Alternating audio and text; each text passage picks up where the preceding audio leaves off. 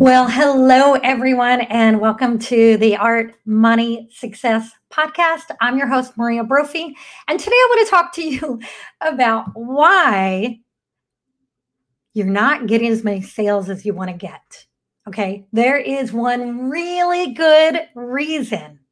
I'm going to tell you what the reason is, and then I'm going to explain it, and then I'm going to give you some ways to remedy it. So, this applies to you regardless of what you're selling, whether you're selling paintings or digital art, illustrations, you're selling Reiki sessions, you're selling whatever it is, time with you in some way or another. Okay. A lot of purchases are impulsive. And so when someone sees your offering, let's say they see a post, you posted a painting or you posted something that says, hey, I'm doing, readings for people, whatever it is. You put this out there and then somebody says, oh my gosh, I'm really interested in this. Now, here's the question you have to ask yourself. Am I making it easy for people to buy from me, or am I making it almost impossible? And I'm willing to bet that most of you artists out there, most of you who are new entrepreneurs or part-time entrepreneurs, you're making it hard for people to reach you.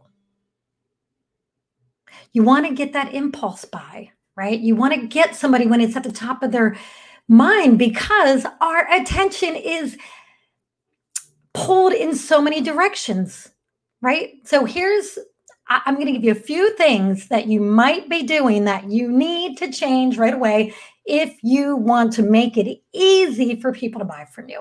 Okay. Number one, if your website or your platforms where you are showing your offerings do not have your phone number or email listed, you're making it tough for people to reach you. Okay. I know that there's a lot of people that will send you messages through Facebook and Instagram, but keep in mind, a lot of the people with money are older, and older people are old fashioned. They like to send emails. They like to make phone calls, especially if they're buying something expensive like a piece of art. If they want to know something about that piece of art, they're going to call you before they make a decision if they're spending a lot of money. So you have to make it easy for them. Making it easy means your website has a phone number to call and an email address if they want to email you. Now, the next mistake that a lot of people make is, okay, so let's say you put your phone number out there and I want to buy a piece of art from you, and I go to call you and I get this robot outgoing recording that your voicemail is full or your voicemail isn't set up properly. Now, if I'm an older person with a lot of money, I might not take the time to text you or send you a message through Instagram. I'm going to take my money and I'm going to go spend it somewhere else. Okay. All right. So that's an easy fix. Set up your voicemail with your voice. Leave a message. Hey, this is Maria Brophy. Thanks for calling. Please leave me a message at the tone. And make sure you return those calls quickly. Here's another one. You might not have a signature block in your emails. Now, this is a mistake I see from artists all the time. They'll send me an email. They'll only sign their first name. They'll say, look at my art. It's at joeblowart.com. And if Joe Blow didn't put a link in his email, guess what?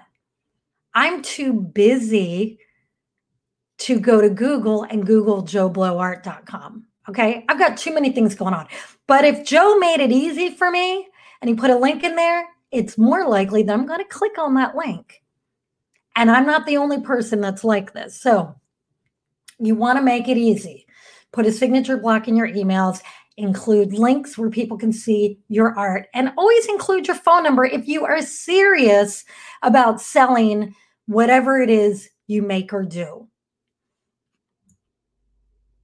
Okay, and now I'm going to get to the last one, which is the most vexing thing that people under 50 do today. They don't answer their phone. Now, I answer my phone, even though I know that 50% of those calls are going to be spam and it's going to be annoying. I answer it. You know why? Because there's a good percentage of phone calls that are art buyers. And I am going to answer my phone. I don't care if it's 10 o'clock at night. I'm going to answer it if I'm awake.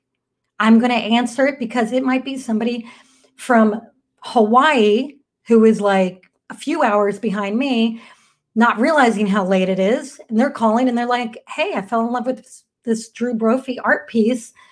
I'm going to sell it to them. You can't sell art through voicemail. You can kind of do it through texting. Yes, you can. But you can really do it over the phone, because then once you get them, you answer all their questions and you say, hey, you're ready to buy? Okay, can I get your credit card number? Or, you work out arrangements to sell it. So I want you to think about this. If you are really serious about selling your art or selling whatever it is that you do, and this isn't a hobby, make it easy for people to call you. Make it easy for them to email you. Always answer your phone, even if you don't feel like it. Answer it. That is what will make you more successful than the other person that refuses to answer their phone. And one other thing I want to add about this. I hear some of you saying, I don't want my phone number out there on the internet. Well, I get that, but do you know my personal cell number has been on my website, Drew Brophy's website, all of our websites for years, the same number. I've had the same phone number for 20 years. And guess what? I almost never get stalkers and weirdos. I mean, every now and again I do, and then I just block them. It's no big deal. It's worth the inconvenience to have to block somebody if it means I'm going to make more sales in art. So those are things I want you to think about. And I hope this was helpful. And hey, if you enjoyed this, go ahead and follow, hit subscribe, whatever that button is, wherever you're watching this or listening to this. And I'll see you on the next one. Thanks, everybody. Now go answer that phone.